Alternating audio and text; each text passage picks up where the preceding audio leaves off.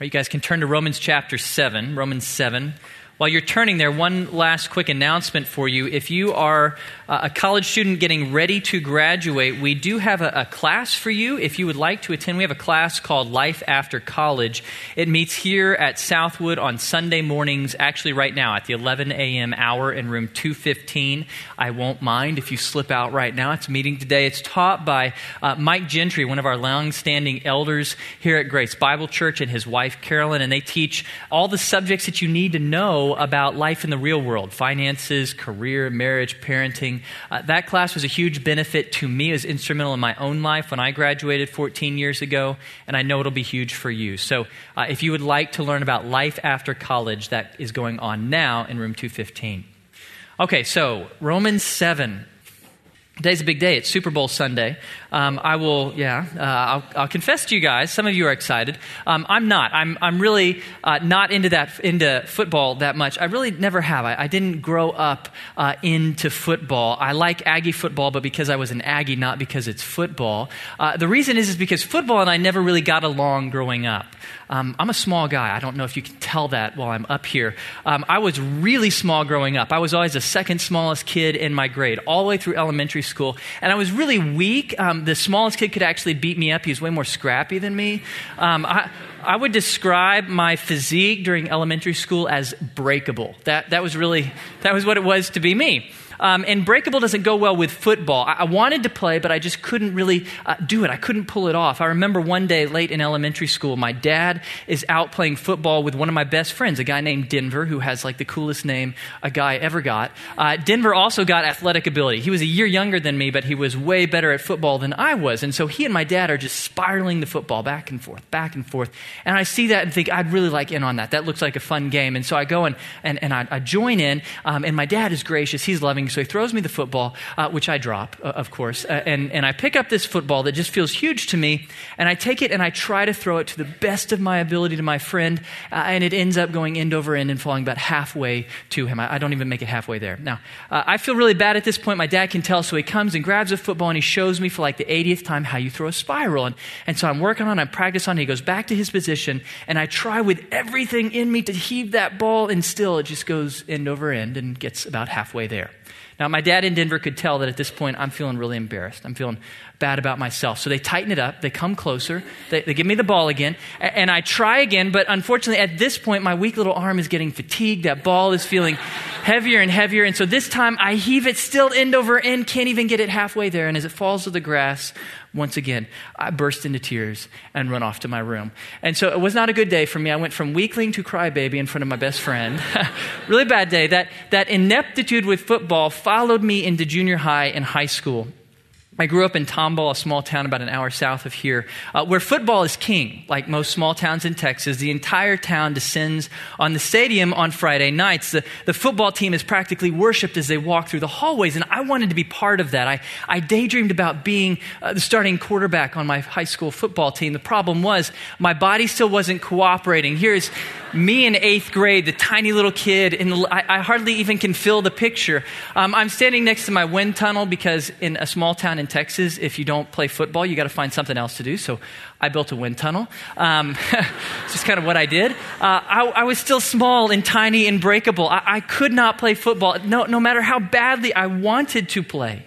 Football represented this world of fun and popularity. I wanted in so bad, but I couldn't pull it off. I didn't have the body for it. I could not pull it off. It was not in me to play football. And that left me so frustrated. I could not translate this desire into action because of my limitations. My limitations angered me. And that's what's going on in our passage this morning. That's what our passage is all about. It is about Paul angry and frustrated over his limitations. It's about Paul's inability to translate his intentions, his desires into action. Now, I want to do something a little bit different this morning. I want to read the whole passage to you. We're going to start in verse 14 and go all the way to the end of the chapter. And as I read along with me, and I want you to listen to the anger in Paul's voice. I want you to hear his frustration and his disappointment. Paul actually has a hard time even expressing the problem in this passage. He's all over the place because the problem is so deep, so personal, so emotional to him. Look with me starting in verse 14. Paul says, "For we know that the law is spiritual, but I am of flesh, sold into bondage to sin. For what I am doing I do not understand, for I am not practicing what I would like to do, but I am doing the very thing I hate. But if I do the very thing I do not want to do, I agree with the law, confessing that the law is good. So now, no longer am I the one doing it, but sin which dwells in me. For I know that nothing good dwells in me, that is, in my flesh. For the willing is present in me, but the doing of the good is not. For the good that I want to do, I do not do, but I practice the very evil that I do not want. But if I am doing the very thing I do not want, I am no longer the one doing it, but sin which dwells in me. I find then the principle that evil is present in me, the one who wants to do good. For I joyfully concur with the law of God in the inner man, but I see a different law in the members of my body, waging war against the law of my mind and making me a prisoner of the law of sin which is in my members. Wretched man that I am, who will set me free from the body of this death? Thanks be to God through Jesus Christ our Lord. So then, on the one hand, I myself with my mind am serving the law of God, but on the other with my flesh, the law of sin." And as we look at what Paul is saying here, as we dig into this passage, we have to start with a preliminary question. We have to ask ourselves first, is this a believer or an unbeliever in view in this passage? Is Paul describing himself at the time of writing as a mature believer, or is he going back in time and describing himself as an unbeliever or a generic man as an unbeliever? That's actually a hotly debated question. Actually, for the last 2,000 years, theologians have been debating the identity of the I in this passage. I take it to be Paul. Paul as a believer, and I'll tell you why. A few reasons why I believe this is about Paul as a believer. First of all, because of the verb tenses. And our passage last week was all past tense. Verses 7 through 13, it's all past for Paul. It's about his childhood growing up. But now in verse 14, it dramatically shifts to present tense. It's all present tense in this passage. It's Paul as he writes the book of Romans. Second reason I hold it to be about Paul as a believer is because of the flow of Romans. Remember where we are at this point in the book. We started out under condemnation. 118 through 320, all really bad news. It's about God's wrath poured out on humanity and how all who are not believers are still under that wrath. Bad news, but then good news. Chapter 3:21 through the end of chapter 5, it was all about justification, that through faith in Jesus, that Jesus died for our sins and rose from the dead, we can be declared right by God, be in right standing with God. And then it moved on to even better news, sanctification, that we can grow in holiness and in righteous behavior. That's the section we're in now, chapters 6 through 8. So I don't think it makes sense for Paul to take chapter 7 and go back to condemnation. That doesn't make sense to go back there. Paul has turned the corner on that. He's done with that. So this is Paul the believer, third reason, and I think the most convincing reason, because of the bold statements in this passage that could only be true of a believer. Did you notice Paul said, I agree with the law. He says that I sincerely want to do that which is good. He says that I joyfully concur with the law of God. That can't be true of an unbeliever. Remember back to chapter 1, an unbeliever sees God in creation and says, no, thank you. I do not want that. This is a believer who has chosen to align themselves with God. Actually, I would say this is a mature believer. A believer who has applied what Paul taught in Romans chapter 6. This is a believer who has seen the folly of sin. This is a believer who has stared sin in the face and concluded, I don't want that ever again. This is Paul as a mature believer. So Romans 7, 14 to 25, it's about Paul as a mature believer who is shocked. Do you notice verse 15, beginning of verse 15? For what I am doing, I do not understand. That translation is too weak. Paul's literally saying, what I am doing shocks me. I am confounded. I am dismayed by myself. By what? By what about him? Well, verse 15, for I am not practicing what I would like to do, but I am doing the very thing I hate. In other words, what is so shocking to Paul is that what he wants to do is please God. That's his desperate desire. He wants to do that which is holy, that which is righteous. But in the actual practice of his life, his actual actions in the world are the opposite. They are evil. Paul, who wants to do good, ends up doing sin instead. Paul says, it's not because I love sin. No, I love God. I love righteousness. It's because I can't help myself. Even though I intend to do that which is good, I end up falling prey to sin. And that leads us to the fundamental issue in this passage, the fundamental question or problem that Paul is dealing with is why, as mature believers, why for us who have committed ourselves to obey God, who have decided that we want to walk in righteousness, why is it that when push comes to shove, we end up falling into sin? In other words, the question of this passage is, what is wrong with me? What is wrong with me as a mature believer that I keep falling into sin even though I intend to do that which is good? This is us. This is our struggle. This question is a question that probably every one of us in this room can identify with. Why is it that we have resolved to do what is right, have resolved to obey God, and yet still so often fall to sin? Students, have you resolved to never let that relationship get too physical again? But then when the two of you are alone and you're both tired and you're tempted, you end up walking down that same sinful path again. And when it's over, you ask yourself, how did this happen again? How did I let myself give in to this sin again? That's Paul's question. Parents, how often have we committed ourselves to love our kids and love our spouse well, but then as the day goes on and we're stressed out and we're busy at work or worse at home with whining kids, at dinner time our spouse or our child says something to us that's the last straw and we just lose it. And then when the dust settles, we ask ourselves, how did I do that again? How did I give in to anger again? That is Paul's question. What is wrong with us? As mature believers who have resolved to obey God, why do we end up falling to sin? That's what Paul wants to answer in this question, in this passage.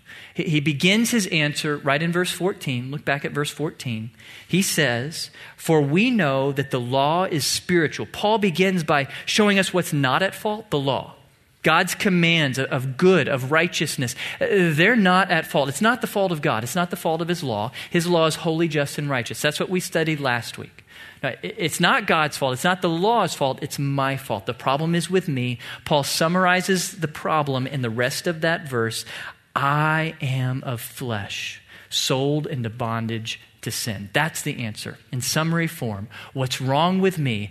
I, as a mature believer, am still of flesh, sold into bondage to sin.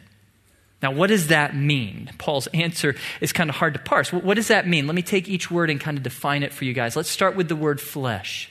The word flesh is used a number of different ways in the Bible. I'll give you a few of them, a few ways that Paul uses it. It can refer to the skin covering my bones. That's what we often mean in English. That makes sense to us. Or it can refer to my whole body, what's on the outside and the inside as well. Or it can refer to all of me as a human being, both my material self and my immaterial self, all of me as a human. Now, so far, those three meanings are all ethically neutral, neither good or bad. Flesh is just what it is. It's just you are flesh because you are human. But often the word flesh is used negatively, as it is in this passage. It's used negatively to refer to me not just as a human being, but a human being who is fallen. A human being who has been broken by sin. A human being whose body and spirit has been corrupted by sin. That's the idea here. It is flesh as fallen humanity. My flesh is not part of me. It's not like an old rotting appendage that I'm waiting to be removed. My flesh is all of me as a fallen human being. All of me as a human being who craves that which is destructive to me. All of me as a fallen human being who is committed to independence from God. That's flesh. That's what Paul means here. He draws out that contrast in verse 14 by saying the law, it is spiritual, or literally it is divine. It is from God. It is like God. But I, on the other hand, am of flesh. I am broken. I am limited. I am sinful. I am by nature disconnected from God. That's what the flesh is about.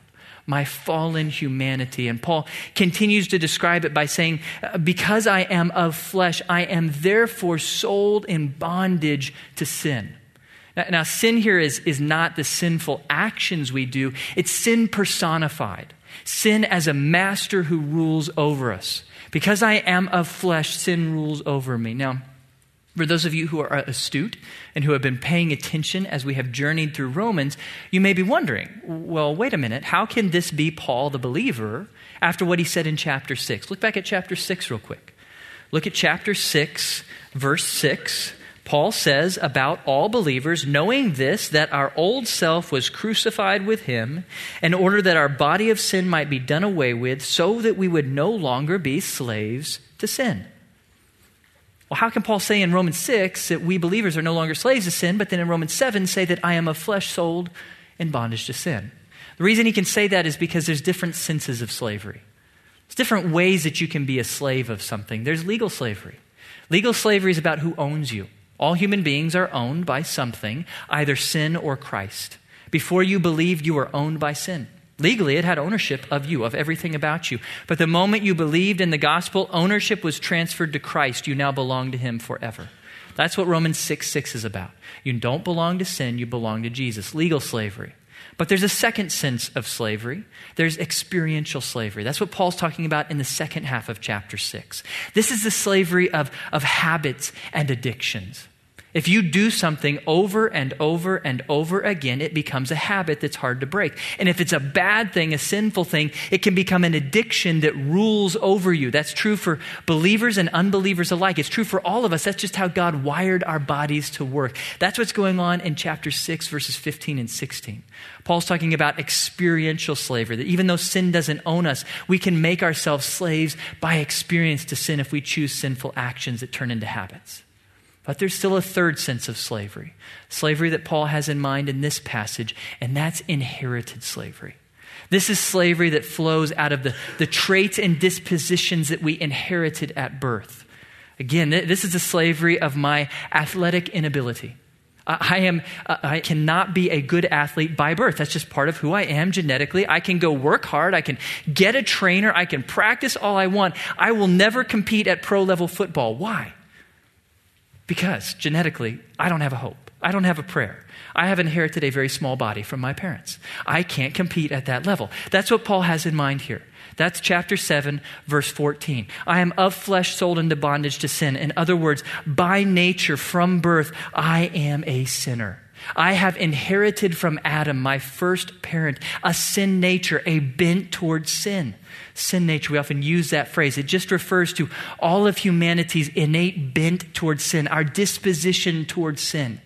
Refers to the fact that all of us human beings from birth on prefer sin to obedience by nature. That's just what we do. We prefer sin. That's the direction we lean. That's what Paul has in mind here.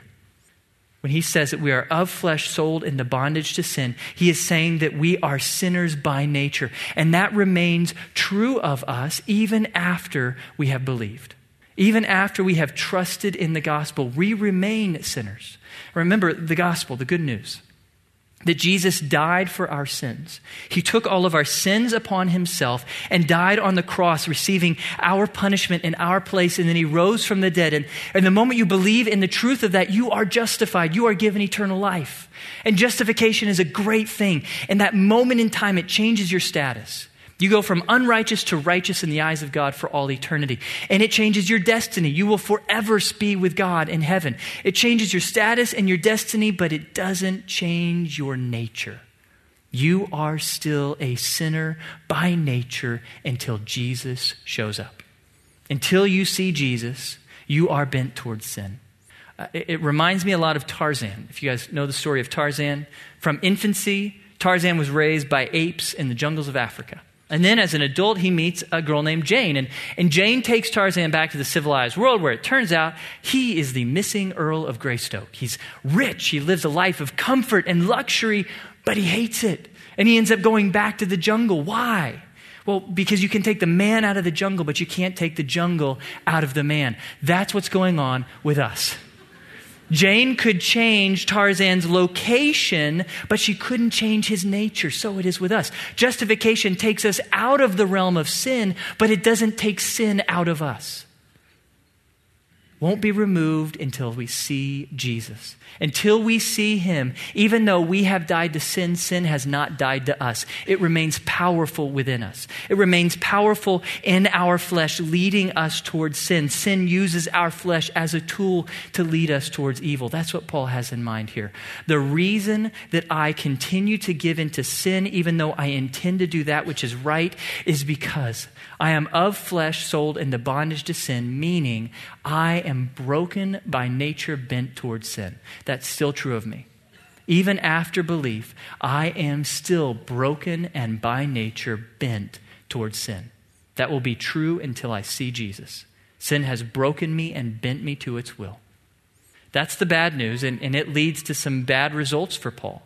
Paul tells us that because we who are mature believers, who want to please God, because we are still broken and by nature bent towards sin, the result is that there is a war going on inside of us. There's a battle going on inside of you. Look at verse 21 again. Verse 21, Paul says, I find then the principle that evil is present in me, the one who wants to do good. For I joyfully concur with the law of God in the inner man, but I see a different law in the members of my body, waging war against the law of my mind and making me a prisoner of the law of sin which is in my members. Paul is talking about this battle. And in this battle going on inside of the mature believer, it's the inner man, the mind, versus the members of his body. They're at war with one another. Now, what does Paul actually picture happening here? What's actually going on in Paul? To answer that question, I've got to give you a little bit of background. I've got to teach you a little bit of biblical anthropology. Anthropology seeks to answer the question, what am I? What am I as a human being? What makes me a human being? According to the Bible, as a human being, I have two sides. One side of me is my material self, my material body. That's the visible me, the outer man. The biblical words that are used to describe that are body, flesh and bones, members. That's what Paul uses in this passage. Members of my body. That's my anatomy. That's all the physical parts of me, my skin, my bones, my eyes, my organs, all of the physical parts of me. So as a human being, I have a material side. I also have an immaterial side, a hidden or invisible side. Even if you cut me open, you could not see any of this stuff. There's a number of terms that the Bible uses to describe my immaterial self. They're overlapping terms. They're not technical terms that describe different parts of me as if these were organs you could remove. These are just describing different functions going on in my immaterial self. There's the word spirit.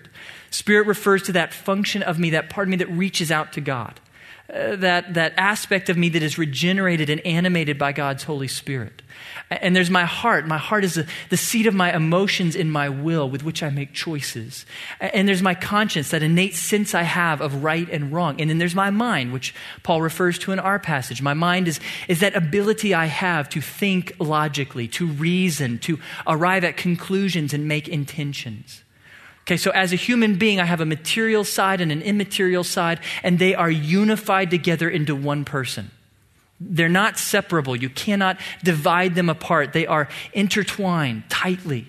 They make me one unified person, and the Bible uses the words man or soul to refer to all of me as a unified person, material and immaterial joined together. Now, it's helpful to understand from this, there is not a physical me and a spiritual me. There's just me. Physical and spiritual joined together. And there's not a real me and the rest of me. No, there's just me, physical and spiritual joined together. So tightly joined together, in fact, these two sides are so tightly intertwined that what you do to one side of yourself affects the other. I'll give you some examples. If you don't sleep, that affects your body, but it also affects your mind. I make really stupid decisions when I don't sleep. On the flip side, if I drink caffeine, that has a chemical effect on my body, also has an effect on my spirit. My best quiet times are after a strong cup of coffee. Why? Because as a human being, my body and my spirit are inseparably joined. What affects one affects the other. Another example, depression. Lots of people ask, if I'm depressed, what do I need? Do I need a truth from the Bible for my spirit, or do I need antidepressants for my body? And I say, well, you might need both, because body and spirit are inseparably joined together. That's why death is such a bad thing in the Bible. Death is where the material you and the immaterial you are ripped apart. That's what's bad about death. That's why Paul says in 2 Corinthians 5, to die is to be naked. To die is when my immaterial self is no longer clothed with my body. That's not a good thing. Now, it's better than being here because you'll be with Jesus, but we should understand the idea of being a spirit without a body for all eternity is not appealing to anyone in the Bible. We were designed by God to be body and spirit joined together. That's why resurrection is such a good thing. That's why over and over again, the hope you see in Scripture is hope in the resurrection. Because in the resurrection, your perfected spirit, your perfected immaterial self will be joined to your perfected body. Once again, you will be what God designed you to be. Until that day, unfortunately, we remain broken by sin. All of us. Not just part of us. Sin doesn't affect just part of me. It affects all of me. Sin has broken every part of my humanity. That's what we mean by the word depravity. Depravity means that sin has broken every aspect of my humanity. No part of me is fully good. When I believed in the gospel, God didn't reach down and remove one bad part of me and replace it with something that's completely good. God didn't take out my bad heart and give me a good heart. No, my heart is like the rest of me, still broken by sin, and will be until I see Jesus. Okay, so this is what I am as a mature believer. Body and spirit inseparably joined, but all broken by sin. Now let's take that knowledge back to this conflict that Paul lays out for us. Paul says that his inner man, his mind, desires to do that which is right. Again, mind refers to Paul's faculty for thinking things through, for arriving at logical conclusions and making intentions. And Paul's point is not to say that my mind is completely righteous, as if it wasn't still broken by sin. No, his mind, like all of him, is broken by sin. But over time, growing in maturity, growing in his walk with Christ, Paul has learned to set his mind upon that which is good. He has learned to set his mind upon obedience. He has thought through the reasonableness of obedience. That's why Paul can say in our passage, when I sin, I'm not the one doing it. He's not shirking responsibility. Saying that with my mind, my intention is to obey. That's my goal, to obey God. That's the desire I have in my reasoned mind. But unfortunately for Paul, there's another desire within him as well. A desire that is flowing through the members of his body and leading him towards sin. Now again, remember, members of his body, that's his anatomy, all the parts of his physical body on the outside and on the inside. And your anatomy is not more fallen than the rest of you. It's just that through your body, you interact with the world. Your body is where your five senses are: sight, touch, taste, smell. All of those things come to you through your anatomy. And so as a result, that's often the channel through which temptation comes. Think about it. When you are tempted to lust, it is often through your eyes. An image comes through your eyes and temptation sets in. You are often tempted to anger by words that you hear from someone else. They come through your ear and enter you. So that's what Paul has in mind here. Through my body, the members of my body, I receive these temptations from the world, from the challenges that I face, and they create a different set of desires in me. The idea that Paul is laying out here is, because I am a mature believer who is still of flesh, sold into bondage to sin, the result is that I am divided. I have a divided heart. I have two sets of conflicting desires within one person. Paul, as one unified person, has two different sets of desires going on, one leading him towards righteousness, one leading him towards sin. I love how my professor put it. A mature Christian is a person with a divided heart, with two sets of desires in him, pulling him in opposite directions. Okay, now that's bad enough news, that we as mature believers have a battle going on inside of us, a divided heart pulling us in two opposite directions. That's bad enough news, but it gets worse because Paul tells us that in this battle with sin, sin always wins. In this battle with sin, this battle between the intentions and desires of his mind and the temptations of sin coming through his body, sin always wins. That's what leads Paul to the shock in verse 15. I don't understand what I'm doing. I'm confounded by it. That's what leads him to the cry at the beginning of verse 24. Wretched man that I am. Wretched man. Paul cannot believe the sin that he continues to commit. Every time that his reasoned intentions to obey go mano a mano with the temptations of sin that come through his body, temptation wins. Why is that? Why is it that Paul's good intentions always fail him? I'll answer that by giving you an illustration from my own life. Every morning I wake up and have a quiet time with the Lord. I spend time in His Word. I spend time in prayer. And during that time, I commit myself to obedience. And in the midst of committing myself to obedience, committing myself to do a lot of things that God has called me to do, one of the things I commit myself to do that day is to love my kids well. to love them graciously, to be kind to them. I make that commitment to the Lord to be kind, and then I step out and begin to interact with the world. I begin to go through my day to experience challenges and difficulty. I come to work, it's exciting, but it's fatiguing, it's busy. And then I get in the car and I drive home, and I always get home at dinner time. And dinner time in the Jennings household is not peaceful. Dinner in the Jennings household is warfare because my kids don't want to eat, but Julie and I know they need to eat. And so we have this battle of the wills going on, and it's very frustrating. It's very difficult. And I begin to get tense. I begin to get stressed out. And then invariably at some point, my boy throws his peas and I lose it.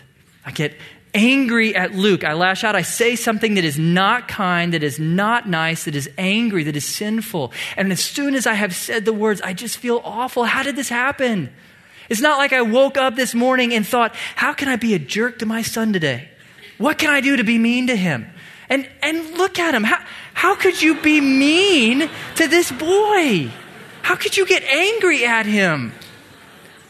I did not intend to get angry. I intended to be loving and gracious to my son, but in the heat of the moment, when my resources were spent, when I was stressed and exhausted and temptation came, I fell into sin again. That's what Paul is looking at. When it is my intentions versus the realities of my sin nature, when push comes to shove, in the midst of the stresses and strains of life, sin wins and I fall. That's really bad news. But there is good news. Sin is only inevitable if I'm on my own.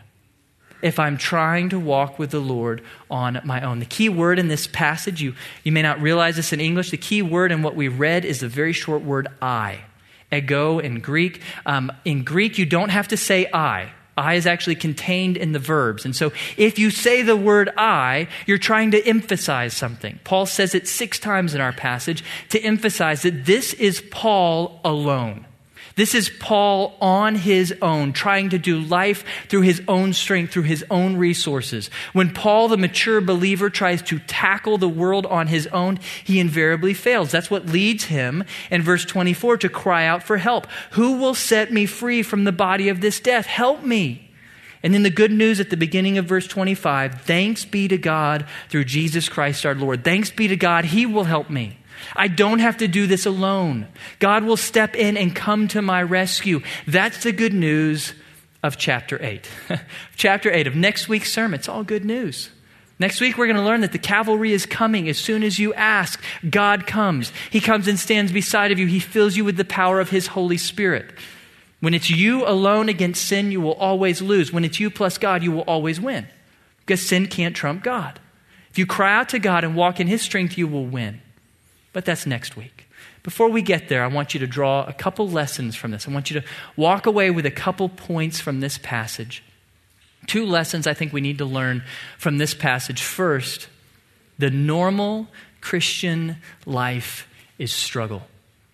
The normal, mature, successful, godly Christian life is a life of warfare, a life of struggle.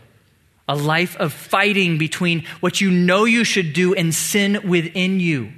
For that reason, struggling against sin is not a sign of a lack of faith or a lack of maturity. It's actually a sign of great maturity. Remember, this is Paul. Paul the apostle wrote half your New Testament, and he is struggling with sin. I have people come to me who are struggling with sin, and it's really causing them to question their faith. I trusted in the gospel, assuming that when I placed my faith in Jesus, life would begin to work right. Life would get easy. I would begin to always do what God wants me to do. It's not happening. What's wrong? Was this whole Christianity thing a farce? And I tell them, well, no, actually, the fact that you are in a struggle, the fact that you want to obey but are struggling against sin inside of you, that proves to me that you are a believer whom God's working on, because a successful Christian life is a life of struggle. It's a life of struggle. You will be at war until the day you die. Peace, cessation of hostilities between you and sin, that awaits Jesus. That awaits seeing Jesus face to face. Until that time, sin is not going to quit the battle. Sin has been defeated by Jesus, but it remains powerful. It's not going to surrender. As a result, if you are not battling against sin in your life right now, that's not a good sign. Because we as believers, we have one of two choices. We are either at war with sin or we have surrendered to sin. Those are the only two choices. Sin will not surrender to you, not till Jesus comes and removes it. You are either at war with sin or you have surrendered to sin. And so if you are at war with sin this morning, I want you to know that is not a sign of immaturity or doubt. That's a sign of great strength. That's a sign of God at work in you. That is a successful Christian life, a life of active warfare between the desires that God has led us to and the desires of our flesh leading us to sin. With that in mind, I encourage you need to know your vulnerabilities. Sin is wise. Sin knows where you are weak. It knows your flesh inside and out. It will come after you at your weakest point and at your weakest time. So know your vulnerabilities. Know where you're weak. Know that sin will attack you there. Second lesson I want you to walk away with from this message is that if you try to fight this battle alone, you will lose. You will lose every time. If it's mano a mano between your willpower, your resolve to obey God, your good intentions versus your flesh, sin living in you, you will always lose. Your intentions will always crater to the realities of sin living inside of you. That's why legalism is a dead end. Legalism is the attempt to please God, to walk with God by checking things off your list. That's through my effort, my ability to check off my list. If that's how I live, I will fail.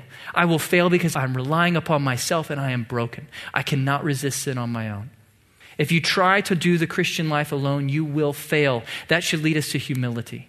Humility before God and humility before one another. I think the application of this passage is right there, beginning of verse 24. I think all of us should today fall on our knees before God and say, God, wretched man or woman that I am. I want to please you. I know that it is right to obey, and yet so often I fall short. God, I am sorry. I think we should be humble before God. We should be confessing our sins before God. God knows.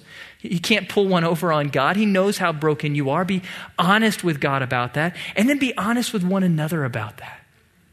Be honest with one another about that. I want to say really definitively so that you guys know, I don't want you to ever doubt this.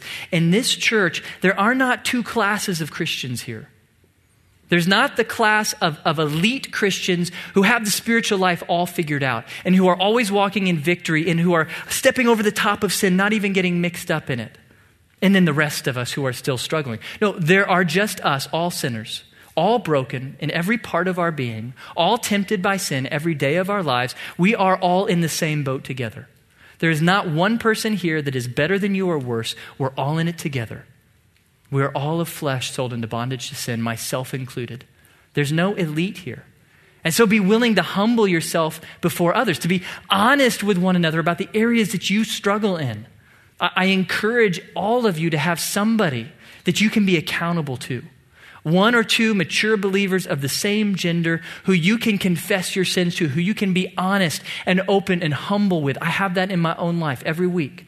Gather with a couple other guys who I confess my sins. They know everything about what I'm doing. That keeps me humble. That keeps me dependent. You need that too. You need people who know you inside and out, who you can be honest and humble with. Because all of us are broken. All of us are sinners by nature. Good news is coming next week, so come back for that. In the meantime, let's pray for God's help. Heavenly Father, we praise you and exalt you. We praise you that you are not weak. We praise you that you are not limited. We praise you that you are never tempted by sin. We praise you, Heavenly Father, that you are victorious and almighty.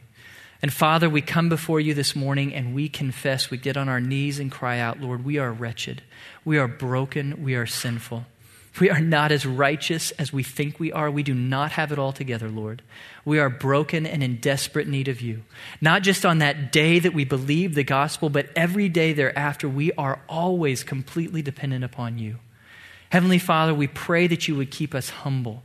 We pray that you would convict us of our sin and break us over our sin and help us to be vulnerable with you and vulnerable with one another, willing to confess where we're struggling, willing to seek out help to walk with you. And Father, we praise you that Romans did not end at the end of chapter 7.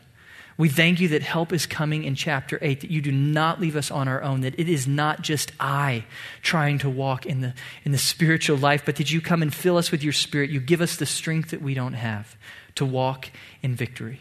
Thank you for that, Lord. Thank you that you love us so much. We praise you and thank you for your Son who makes all of that possible. In his name we pray.